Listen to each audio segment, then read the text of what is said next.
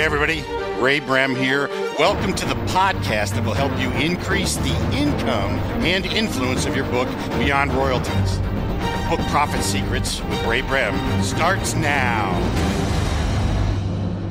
Hey everybody, Ray Brem here. We're glad to see you back for this session, and I'm super excited. I've got Cloris Kiley. She is a best-selling author of Beyond Influencer Marketing, and she is an expert at creating long-term connections with influencers. And whether you like it or not, I know I always shied away from it. This is one of the number one things you got to do with your book when you get out is use it to connect with influencers. And that's what we're going to solve here today. Cloris, welcome to the session. Thank you, Ray. It's a pleasure to be here.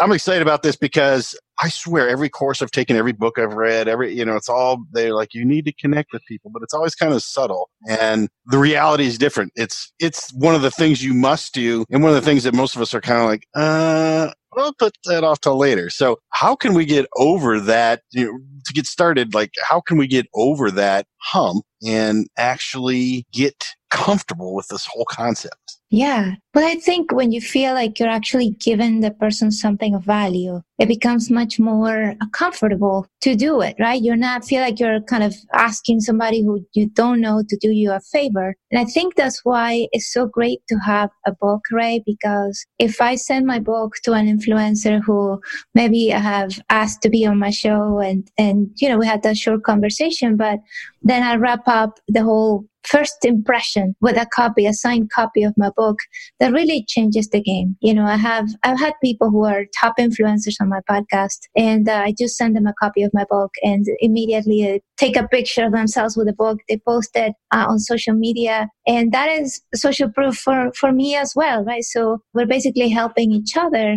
And even if you haven't met the influencer and you want to start a relationship with them, why not send them a copy of your book explaining how it would be of value to them? And just to start, that's a great way to start a relationship. So I would say if you want to connect with influencers, ask yourself, how can I deliver value to them first?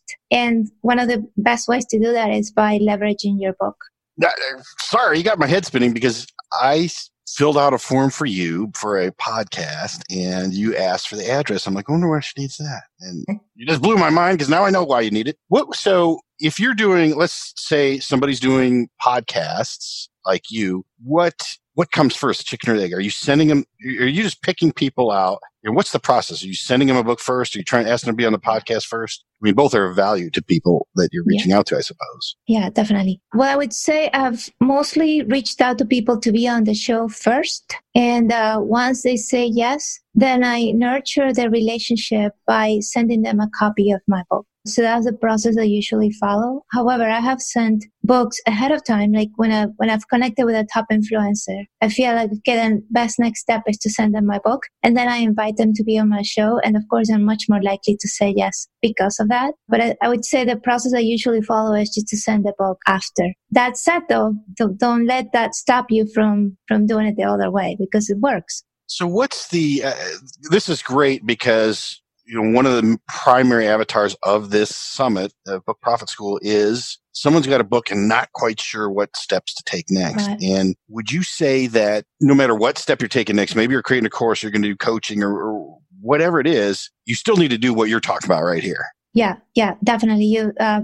Collaborating with influencers is what really saved my business. I was at a point that I was just ready to quit. I was frustrated creating content that I knew was valuable, writing blog posts every day. And I had a radio show, was live show, and I would just, grab books and analyze them, whatever. I thought I was creating great value, posting quotes on Facebook. And I was just working so hard and nobody seemed to care. But it was only when I reached out to those who already reached my ideal audience that things changed for me. That's why I become so passionate about this. That's why I wrote Beyond Influencer Marketing. And I said beyond just because a lot of people think, influencer marketing, that's like you reach out to an Instagram star and then they give you a shout out, whatever, and you're all set. But this is about creating relationships so you can do grander things with that influencer as time goes by and you nurture the relationship. So people who started as a podcast guests or I was a guest on their show, they have become referral partners. We have done joint venture partnerships. They have contributed a small program for my own own digital program. So we've collaborated in many ways because we have established that connection. It's a long-term connection. You want to basically help each other in the long term. So, for example, when I recently hosted my virtual summit, I had several of the people who had been on my podcast on the summit. And guess what the start of the summit was? It was my book. Every time I talked about, influencer marketing, I would start with a book. When I did an intro videos for my summit, every day I had an intro video. So it'd be like, oh, I'm Cloris Kiley, the best-selling author of Beyond Influencer Marketing. So it allowed me to just to build that influence to make people or encourage people to buy the book who participated in the summit. So I would say if you can make connections a central part of what you do, and at the same time find a room for your book to be kind of like a hub to connect with both clients and influencers, then you'll be doing a great thing. So what's the next? You send a book. What's your funnel all about? I mean, you do a lot of stuff, but you reach out to influencers, they get their book, you get them on a podcast, they send their audience to what, and then what happens? Yeah. So once an influencer has a copy of the book, then they really know what you're all about, which is something that, you mentioned that when you were on my show, that people really don't know, a few minutes you talk about with their own story, so they don't really know about you. But once they read your book, you become an authority in their eyes. They see what you're all about. And then it's time to, depending on where the relationship is at, you could reach out to them and say, I would love to just get together to find ways to either grow each other's lists or to collaborate. Depending on the influencer, you might want to deliver even more value ahead of that. But you will know when it's time that you can say, hey, let's just talk about this. Let's try to help each other. And then, of course, they're much more open to the relationship. They know that you're an authority and they're willing to listen to what you have to say. So let's talk about the idea that obviously you're working with somebody else. You send them your book. You're working with somebody else. And there's one idea that you're going to build your list up. And then there's another idea that they might be an affiliate to sell something else. You have both of those going right now? And where would somebody who's just got their book done start with that? Yeah. But I would say ask yourself, first of all, what is the first thing you could do to deliver value to the influencer to create that relationship? So it could be to send them your book. Yes, it could be that. But what else can you do? What other platform do you have available to initiate the relationship? So for example, if you have a large Facebook group that you've created, why not have them on a Facebook Live for your group, right? Or if you have a podcast or a blog, why not feature them there? Or again, you could send a copy of your book. And then that's the first initial objective, immediate. But what is your long-term objective? What is it that you want to grow? You want to grow your referral business for private clients? Or is there a group program or digital program that you're going to be launching soon? Or maybe a summit that you're hosting and you would love for that influencer to be part of it. So I would say for every person, you have to have an immediate objective and a long-term objective before you reach out to them. And you have to have that in mind, because if you don't know, if you just kind of invite them to do something and then, well, what's next? What do I do now? Then it'll be difficult, right? Because then every step you take should lead to that end goal. So I have influencers that I've connected with who become referral partners. So they've sent introduced clients to me, private clients. And then other influencers who were collaborating on launches, they're having me on their summits. So any opportunity then to grow each other's list. Or one of them has a giveaway that I'm going to be participating in. So again, it depends on your primary objective, what you want to focus on to grow in your business. Well, and you just said something that's, I think, pretty important, that they want to be, they want that. They want to be on summits. They want to be on books and so forth. So if you've got something to offer like a summit, most people, they'll take the extra publicity, even if they don't know you that well at first. And that's a great way to get to know people. Let me ask you this, because I've noticed this as I've grown. And I'm thinking mostly in terms of people that have just got their book done. They might know they want to coach, or they might know they've got a course they're creating, or one of these things, but they still need to focus on list building. And I've seen this now where reaching out to some people, and there's kind of some minimum list sizes to get involved with the people you want to reach out to. So that's going to come up. And so that needs to be a focus. So you keep something in place to continually build your list, even if you might be reaching out to other influencers just to, collaborate on a product or a campaign. Yeah, definitely. I mean, collaboration is definitely one of the best ways to grow your list with an engaged audience. As you know, people who come from ads are not nearly as engaged, don't have that authority yet. So they tend to kind of unsubscribe immediately. But something that is important to do, and I'm sure you talk about it, is to have a really compelling lead magnet within your book. So the book becomes a tool to grow your list. So for my book, I have the copy and paste templates for people to reach out to influencers, so podcasters or bloggers. So I think people find the copy and paste templates useful, and they go and, join my list. So it's important that when you're crafting your book, you have that very clear, and not just that, but a call to action to continue to work with you. Like what I did in my book, in the last chapter that says next steps, I said, well, you've read the book, you have the strategies, but as you know, it's easy to kind of try something and do it the wrong way, and then you give up, or life gets in the way and you just stop working on it.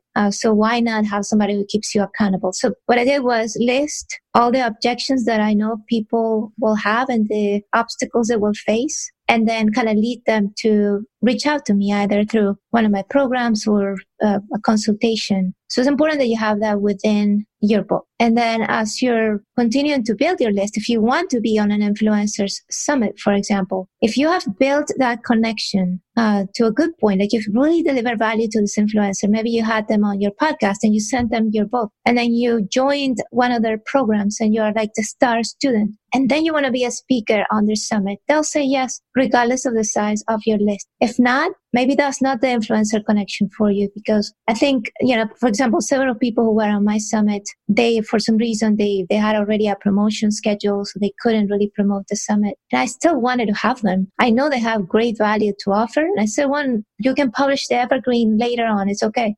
So it's because of the relationship. So I think what matters most is that you get that relationship as nurtured as possible.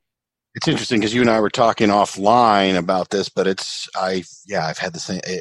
I've just invited one of my clients to be on this summit because he had so much to offer in a particular category. So yes, summit people want you on there.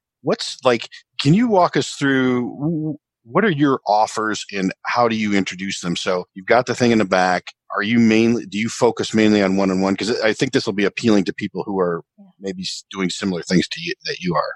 Yeah, definitely. But I have different options for people. I thought it would be good to be as thorough as possible. So I said, if you want to talk about what is the best way for you to take this to the next level, then I send them to an application for a consultation. But I also send them to check out my group program, which is basically the application of the book in group form just to keep you accountable. So I send people to that. And then, of course, to the lead magnet. So I would say both ways. Mostly people reach out to me for a one-on-one call just because they're not sure what's right for them. So make sure you have that application in place. Some people say, well, you should just allow people to book a call with you. If you're going to do that, then make sure that you require people to complete some sort of form or application before you meet with them to make sure that it's time well spent for everyone, though. That's a great point. So I think it also helps with the commitment.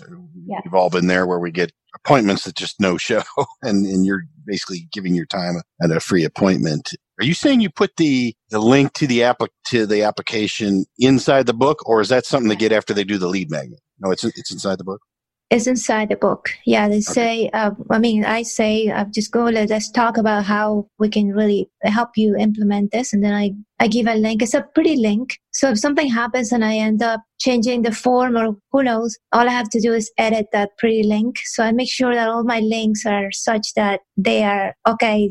I can change things in the background. So yeah. I've been burned about that myself, and I just talked about it in one of my groups yesterday, but that you need to control the links, make them branded with your URL if you can. So that's awesome. So you get somebody, let's say you reach out to somebody and now they've agreed to be on your summit or something. Let's say that's like mildly connecting. and or they've been on your summit. Now, what's the next step? So you got your book, you sent them a book, you got them maybe on a podcast, maybe they got on the summit, and you want to partner with them more. What are you doing next? Well, what I'm actually doing right now with the summit is that I'm inviting all of the speakers to a debrief call. I feel like many summit hosts do this event and then they're reaching out to all the speakers. Oh, let's promote the summit. They just send the email for the summit, blah, blah, blah. And then when the event is over, maybe you send them their commissions and that's it, right? But I feel like having a debrief call with all of them where you basically share what worked, what didn't work, lessons learned, what you're going to do next is of value for everyone. So that's what I'm doing. I'm hosting a debrief call. And I feel like that way, even the speakers can get to know each other because I know a lot of them don't know each other.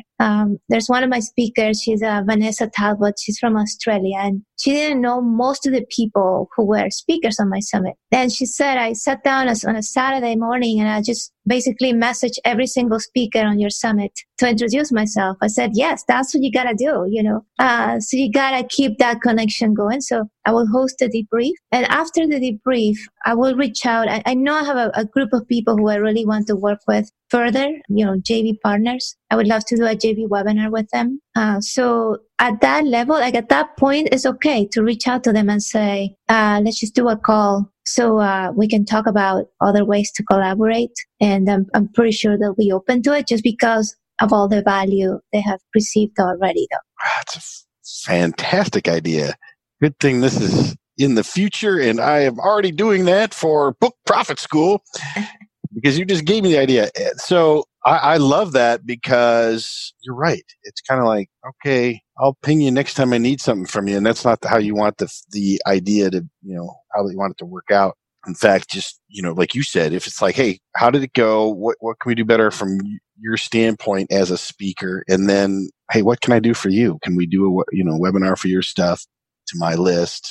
The more value add. And it's just, I love the idea of connect. So you got them all on one Zoom call or something. Everybody's seeing each other and just chatted about the event. Exactly. Yeah. So I just put together all the stats from the summit and many lessons learned as well. And also my plans because, as you create your summit, then you come up with, this is what I should do next time. So share that as well. I think it's also a good thing to do every time you do a launch. A launch would be like, it could be Jeff Walker style, whatever it is. Mm-hmm. And if it's a JV webinar, what I like to do is actually host just a debrief call with, if it's just one partner, with that partner and say, this is what happened. This is what people really resonated with. This is what they didn't resonate with. And just that way you take things to a next level. I think summits are great just because you can stay in touch during the summit too and grow that relationship. Like I would email people and say, hey, by the way, amazing. Yesterday you got like 600 people to click on the registration page and this many people signed up. So that's amazing.